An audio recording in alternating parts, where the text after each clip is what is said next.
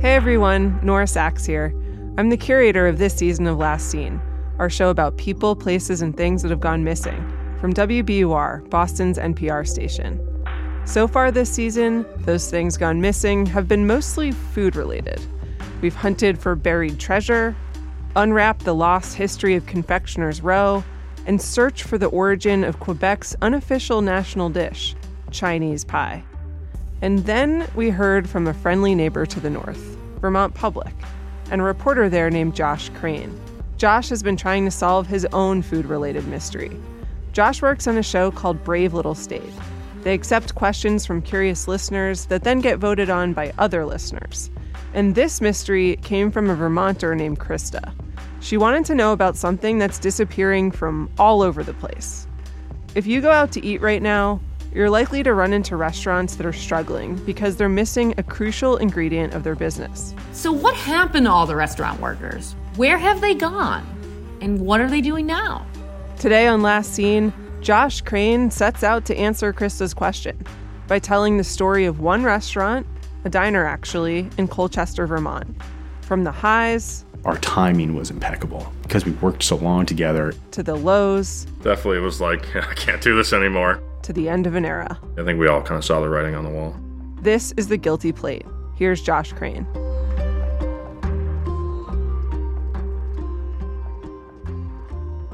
In 2013, at the site of a former Video World, a Colchester Greasy Spoon opened its doors. Its name was the Guilty Plate Diner.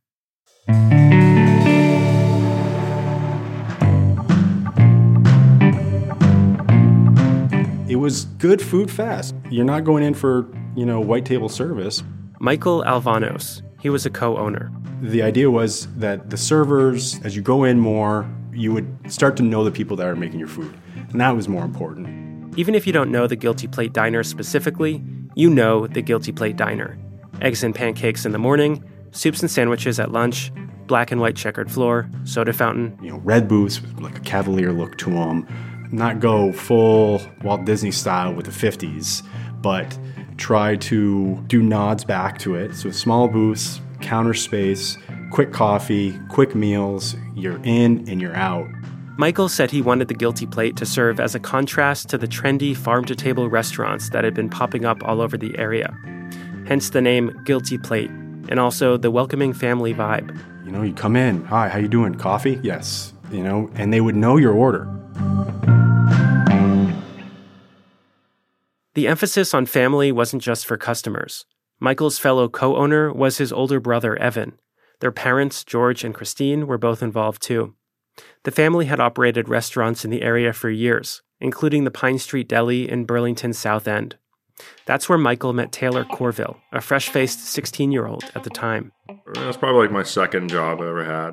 Also Nick, or Nico, Sobolev. I had just gotten out of the Army and off a deployment and was working at Price Chopper, and all of my roommates at the time had slowly started getting jobs at the Pine Street Deli, and then the rest is history. All right, so they came to you. They always come to me for everything.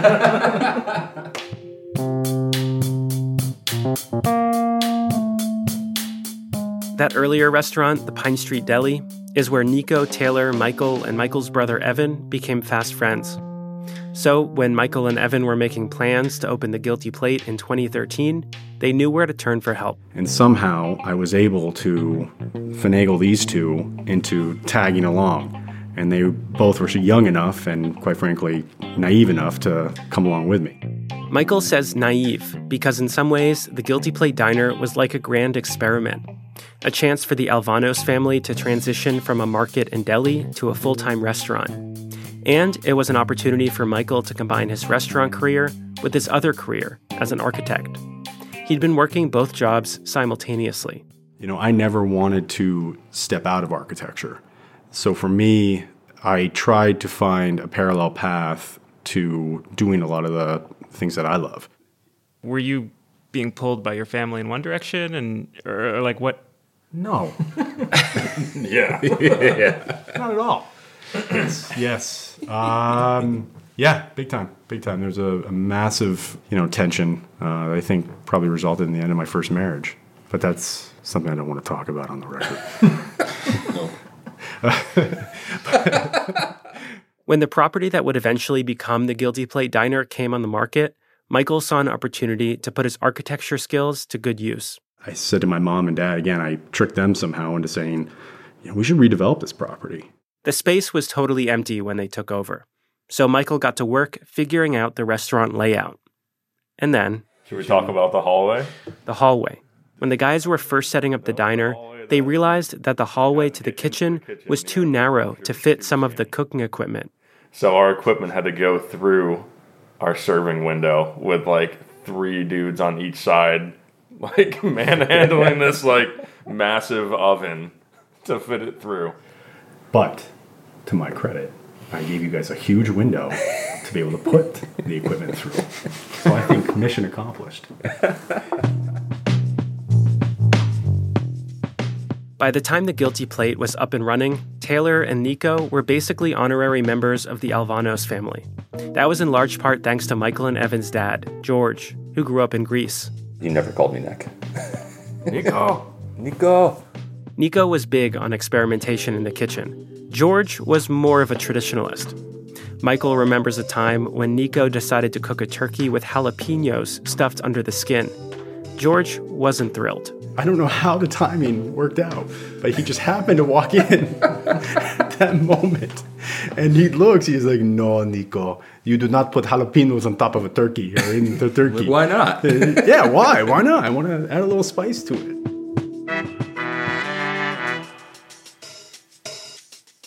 George worked in the kitchen too, at his own pace. My father was mainly in charge of creating the soups, the gravies. But, there's some times where it's getting a little late in the day and we're like, you know what, we need gravy. And he'd be like, oh, okay, I'm coming. And you're like, okay, I can just whip this up faster. But at your own detriment because the corrections would come. Yeah. And you'd be like, no, that's not how I make it. You can't serve this. You can't serve it. It's not the right shade of brown. Yeah.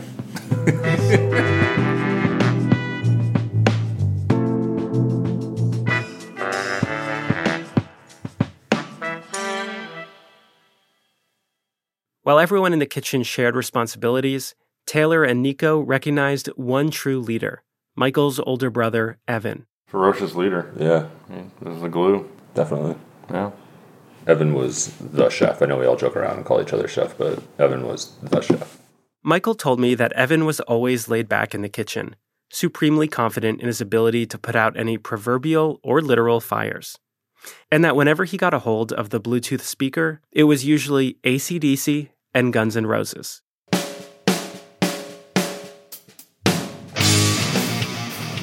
Just imagine, Sunday brunch rush in the front of house, 4 dudes rocking out in the back of house. Someone on pans, someone on the grill, someone on the fryers, and someone on Expo. Always in total sync. Our timing was impeccable. Because we worked so long together, it would be, everything from how quickly they're putting the oil or the butter in the pan, to how they're cracking the eggs, to how quickly that's cooked, when you cook the bacon or the sausage, how the pancakes go down, if you need home fries at the right time. All of those, it's sort of this formula, this delicate balance, almost musical, relationship that you have to how this whole thing works. And we just got exceptional at it. And when the guys stopped rocking out, they would talk about all sorts of things. But Nico always wanted to talk about one thing in particular, the universe. And no, I don't mean that in an existential way. We would talk about black holes and just all the crazy science stuff you'd see in the news. Was it really conversations about black holes in the kitchen? Oh, man. I don't have much of an interest in it, but these two, you go on for hours trying to cook, and you're like, all right, guys. Yeah, we'd have a full board of tickets, and me and Mike were like, oh, man, Schwarzschild radius is that. Oh, God. Sounds like you guys made food on the side. Yeah. Sometimes it felt that way. But Nico swears they did actually churn out a lot of food. We rarely had ticket times over 15, 20 minutes. There was one guy, I'd see him get out of his truck, and I would just start what he was going to order, because he got it every single time. When I asked the guys about the best thing on the menu, they all had the same answer, Eggs Benedict. Yeah, they were huge. We had, I think, 4 on the menu at any given time, and then we would do a series of special bennies, like a buffalo chicken one, like, Montreal smoked meat. Yeah, Montreal smoked meat, barbecue chicken. Did Mason do like a fried green tomato benny? Yeah, I don't think it sold very well. It didn't sell very well at all. probably Mason never had anything that sold very well. I'll make that clear. Mason Patry was another member of the crew at the Guilty Plate Diner. And according to Michael, Taylor, and Nico, he played a very crucial role as the butt of a lot of jokes. It seems like a role he might still occupy. Poor Mason. Sorry, I don't mean to use your podcast as a joke, but Mason, if you hear this, I just want you to know you're terrible at cooking. We're joking, Mason. We love you. Yeah. I reached out to Mason to get his response. Yeah, they told me that many a times, but all in good fun, sort of. If you're hearing this, you might be thinking, the Guilty Plate Diner was run by a bunch of bros. And I mean, you wouldn't be wrong. Listen, we We're spent down the far too road. much time together. Yeah, it's been a decade of our lives. Listen, Tormenting each I'll other. make sure that's on the record. Okay? I actually don't like these guys. I don't know what Nick was telling you, but Yeah, they definitely had a crazy bond that was just so awesome to just like witness. That's Angie Pierce, a former server at the Guilty Plate. It's like brothers, just, Nico's got this like giant diagram of something he's working on in school, and Michael's trying to tell him this about this, and then Mason's trying to tell him like, guys, we got cooking to do, and then Taylor's probably eating something in the corner. It's just... I wanted to get Angie's perspective on working at the diner because, at least at first, she was a bit of an outsider. She was hired in 2016, a few years after the diner had opened. And she came with about a decade of experience working in other Vermont restaurants, which means she would know if working at the diner really was as special as Michael and Nico and Taylor made it out to be. Turns out, it was. The family feeling. It was definitely that family feeling. Like I could walk in at 6:30 in the morning and had who even knows like what my face looks like. I have a 10-year-old, so sometimes like getting out the door was a struggle, and I'd show up and Mama Christine would be there with a warm cup of coffee, and just the lights would be out, it'd be dark and quiet, and she would just say, "Good morning, beautiful." Or you look back and Evan would say, "Oh God, go fix your face, but good morning." Like, it's just that like, this is my family. Like this is... Yeah. Angie also says that those boys in the kitchen, they always had her back. For me as a waitress, sometimes you're in situations that are not necessarily ideal. People can get pretty unruly in a sense. And I never felt like they didn't have my back in any situation. People would walk in, if front of house was busy and back house saw they were busy, they were quick to be like, "Hey guys, like she'll be right with you," or "Let me start some coffee," or it's just that feeling.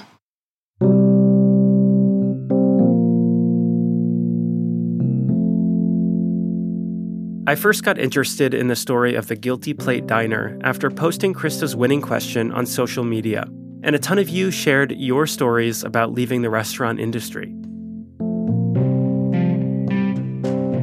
I heard from someone who left their restaurant gig to finally quit drinking and lead a healthier life. I heard from a former cook who became an elementary school teacher, and another who left their restaurant to attend coding boot camp and start a tech job. And a former Brattleboro bagel maker who's now a paralegal in Providence, Rhode Island. Some people said the pandemic was the push they needed, like a 25-year restaurant vet who finally left the industry to open a store for her art. And a former waiter who used his pandemic stimulus check to launch a business restoring wood stoves.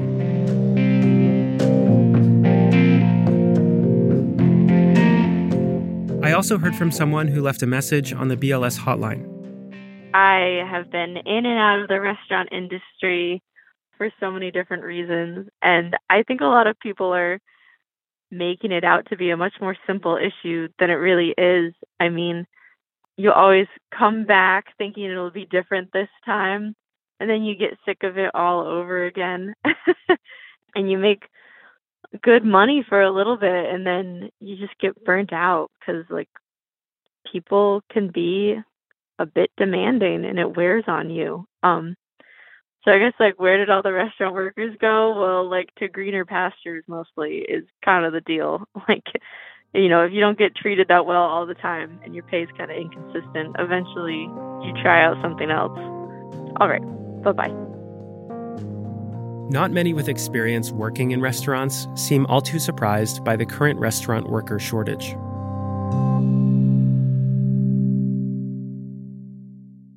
But while I was absorbing all your stories of exodus from the restaurant industry, there was one in particular that jumped out. It was from Nick Sobolev, Nico. He's the one who first told me about the Guilty Plate. He said that every employee from that diner, quote, went on to get a higher paying job in a less stressful field. In fact-checking this episode, I learned that Nico's mostly right. There are at least 2 Guilty Plate staffers still working in the restaurant industry, but Michael, Nico, Taylor, Angie, and many others, they all left, and they're pursuing totally different careers. The story of what happened at the Guilty Plate is an example of the absolute transformation that a lot of places and people went through because of COVID. It was a transformation that took place in spite of how much they all genuinely loved working together. Prior to COVID, for instance, none of them had seriously considered leaving, even when the work was really hard. The restaurant business, if your listeners don't know, it is an extraordinarily hard job. It is, for us, for the guys in this room, this is 4:30 in the morning till 4:30 in the afternoon sometimes. It's such grueling work that if you don't have people next to you that you can laugh at all the time and joke around with and try to find humor in this crazy world of ours, then yeah, maybe it is a terrible, toxic environment. We would have days where from 7 a.m. until like 2 a.m., not one of us would have gone to the bathroom once. We were just kind of like, yeah, sure, whatever. That's the job.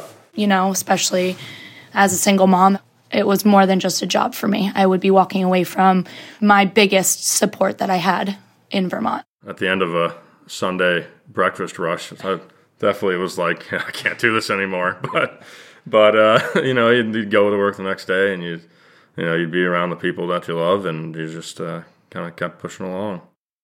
Then, all of a sudden, they just couldn't.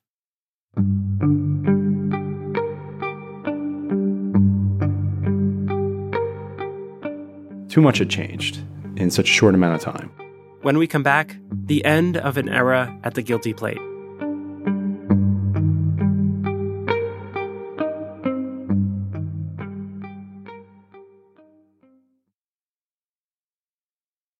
The world's clean energy future relies on ancient elements still in the ground. Without mining, there will not be a clean energy transition. But pulling them out of the ground comes at an environmental and human cost. Mining is intrusive, but the results are the building blocks for products that we use every single day.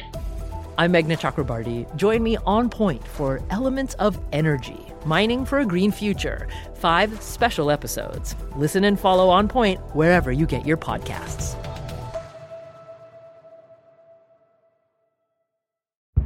Did you kill Marlene Johnson? I think you're one of the first people to have actually asked. From WBUR and ZSP Media, this is Beyond All Repair, a new podcast about an unsolved murder that will leave you questioning everything. Somebody should be in jail for murdering my sister. A woman who's never been believed. As long as they think I have done this, then they're not looking for who actually did this. And that's what makes it a cold case. No, it's a botched case. And a search for the truth, once and for all. Wow, it just gets more interesting. Beyond All Repair. Listen and follow wherever you get your podcasts. Be careful. You're digging in a place that's been very peaceful for a while. Do it anyway. Dig.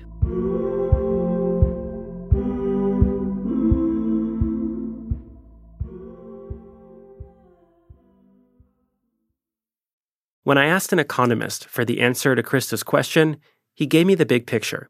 The data points to like an increase in acceleration of retirements during the pandemic. That's Matthew Berwitz from the Vermont Department of Labor. And the data he's referring to shows that Vermont has one of the oldest workforces of any state in the country. It's been an ongoing concern for our governor, Phil Scott. It's just a math issue. You're going to have a labor force problem eventually. The pandemic exacerbated that, but it was going to happen anyhow. Nothing like COVID had been around that had shifted the entire discussion about how an industry or how an economy is going to run. We'd never seen anything like it probably since the last World War. Matthew also points out that even before the pandemic, food prep and food service jobs had the highest turnover rate of any job category. So you're basically saying 1/3 of everybody who's currently working in a restaurant or bar is probably not going to be there a year from now. Basically, the restaurant industry was already operating close to a knife's edge, so even a little disruption would make a big difference. The pandemic was more than a little disruption. But all the data in the world still wouldn't encapsulate what happened at the Guilty Plate Diner in 2020. At 2 p.m, all bars and restaurants must close or offer takeout only. Monday, Governor Phil Scott ordered all restaurants and bars in Vermont to shut down until at least April 6th. It's also... it closed, I think, in March when, there was a moratorium basically on eating inside. I think Mike kind of called us all in together for a big team meetings, front of house, back of house. Yeah, there was one point. Couldn't believe it. It was like a bad dream. It was weird. What started as a bad dream quickly turned into a nightmare. Evan Alvanos, Michael's older brother, chef, and fellow co-owner of the diner, died on April 10th, 2020. He was 39 years old and one of the first Vermonters to die from COVID. Evan simply had an unfailing work ethic and would not give up, his obituary said. It also included Evan's own description of the Guilty Plate Diner staff. Quote, "A true dysfunctional family who I respect and love." Michael told me that because of the COVID restrictions, they weren't able to hold a formal funeral. He also said that Evan's death served as motivation for the diner staff to reopen. After he had passed away, it's an impossible task, but I did ask these guys. I said, hey, listen, let's try to do this again. Motivation was there to reopen it for him. Yeah. To bring us all back together. NBC5 News was there to document the reopening in June 2020. At the Guilty Plate Diner in Colchester, the open sign is flashing once again. A hot turkey, mashed potato, or french fries. And the orders are coming in for takeout, hoping that the sandwiches they send out can give their beloved customers a sense of normalcy.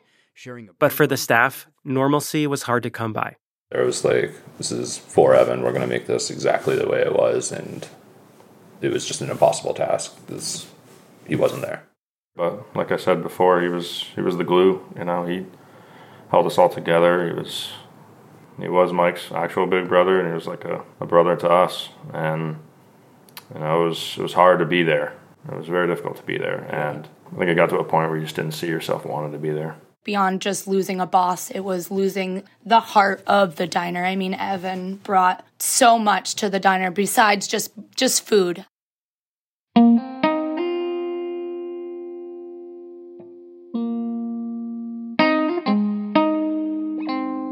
I want everyone to take a step back here. Try to remember where you were in those early weeks and months of the pandemic, what it felt like. The uncertainty, the anxiety, the isolation, the sickness. I think one of the answers to Krista's question, what happened to all the restaurant workers? It's the same as the answer to what happened to the rest of us. No one survived that experience unscathed, emotionally, mentally, or physically, and too many didn't survive. Meanwhile, restaurant workers were dealing with all of this at the same time as they were trying to do a hard job that had become ridiculously harder, basically overnight. We were still inside a building with, hundreds of strangers coming through in the day. And so it was honestly a little nerve-wracking on us, on top of everything else that was going on, to have that additional element of exposure. Just from my own personal observations, people's entitlement as customers kind of shifted after COVID, and I felt less like it was my job and more like I had to do what they needed, and their stuff needed to be the way they wanted it. In a sense, there was, less joy, and there was less grace period for mistakes, and unless you were in the industry or went through those adjustments, I think that it's hard for people to see it. After the Guilty Plate reopened, Angie, Nico, Taylor, and Michael were grieving their friend and brother. Michael's parents were grieving their son at the same time as they were all trying to run a restaurant, and it was impossible to separate the two. My brother is a direct loss from COVID. that was hard for us to deal with in a lot of ways because there were people at the time, and I don't want to get crazy on the political side, but there were people at the time that didn't know what had happened to our family, and they didn't want to deal with the COVID restrictions. And we were put in the uncomfortable position of having to police it to some degree. You have to come into this restaurant wearing a face mask. You have to sanitize your hands. And then you have to deal with the eye rolls. It's not real. It's safe. Real. It's this. There were times where I was out front and I literally had people say, "You believe that this is real?" And what am I supposed to say? When my brother had just passed away from the results of COVID, I couldn't even speak. The entire time the diner was reopened, the staff were having ongoing conversations about whether to close it for good, and when, and how. I think we all kind of saw the writing on the wall. There were lots of reasons to close: severely reduced seating in the restaurant, supply chain issues, health risks. Also, in the new restaurant economy where takeout was king, sit-down breakfast spots didn't really stand a chance. But the main reason was the person who was no longer there with them. It's very difficult to go back into that restaurant because I spent hundreds, if not thousands of hours there with Evan. And you see knives that he used. You see cutting boards that he's cleaned. You see the grill that he used to pour hours over. You see old handwriting that he has on inventory sheets that he used to have. So he's everywhere in that place. The Guilty Plate closed for the second time in February of 2021. In June of 2022, the Alvanos family sold it. And in September of 2022, it reopened under new ownership. The current owner, Daryl Langworthy, says he faced staffing challenges at first, but he's currently doing okay. As far as the Alvanos-run Guilty Plate Diner, there's never, ever going to be one like it, that's for sure. That is absolutely for sure.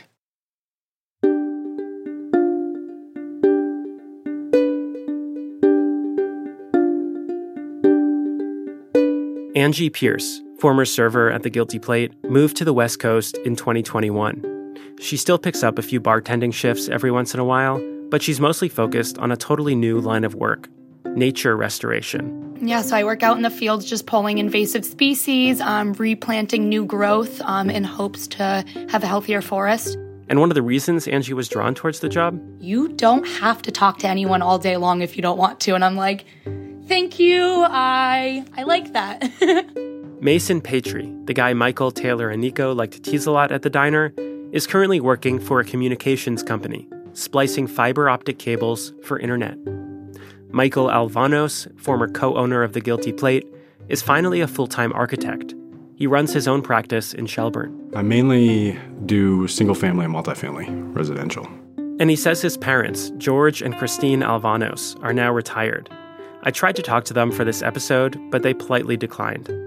Taylor Corville, who spent nearly half his life working in restaurants with the Alvanos family, now works in sales for a company called Cintas.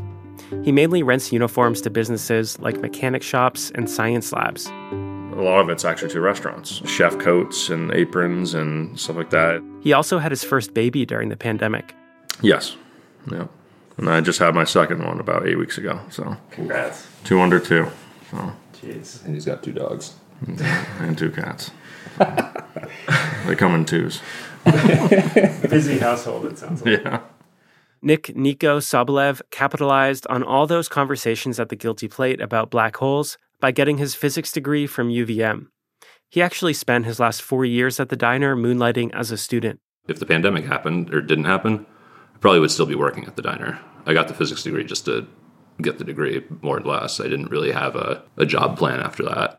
But he always knew he never wanted to work in a different restaurant. For me, at least, I was like, I'm not going to be able to hit that lightning in a bottle, twice. Like I felt we really had something special. And I was like, I don't think I'm going to find that at any other restaurant that I go to. Nico recently moved to Delancey, New York, where he works as a process engineer for Global Foundries.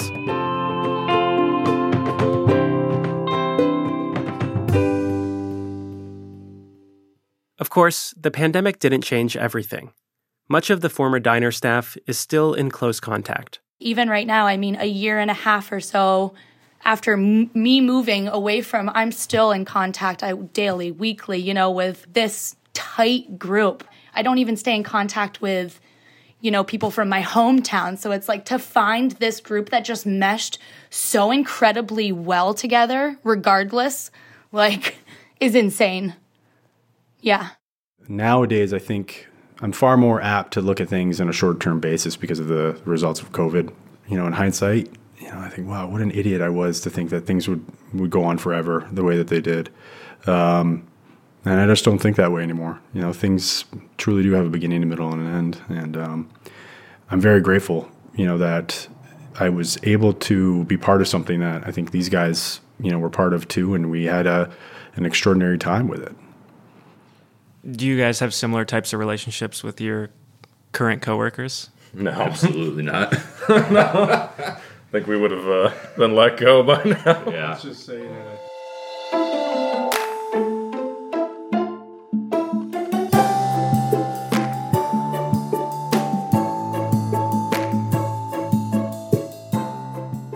This episode of Last Seen comes from an awesome show about Vermont called Brave Little State. Brave Little State is Vermont Public's show that answers questions about Vermont that have been asked and voted on by the audience. It's people-powered journalism. And you should definitely go check it out. There are new episodes every other week, and you can get it wherever you get your podcasts. For the original version of this story, and to hear previous episodes of the show, check out their website, bravelittlestate.org. Josh Crane reported and produced this episode, and did the mix and sound design. Editing and additional production from Lynn McCrae and the rest of the Brave Little State team. Angela Evansy, Myra Flynn, and May Naguski. Music by Blue Dot Sessions and X Take Rux. Coming up next on Last Seen, the first of a 3-part miniseries investigating the fallout of an unsolved homicide in Boston's Haitian community. Thanks for listening.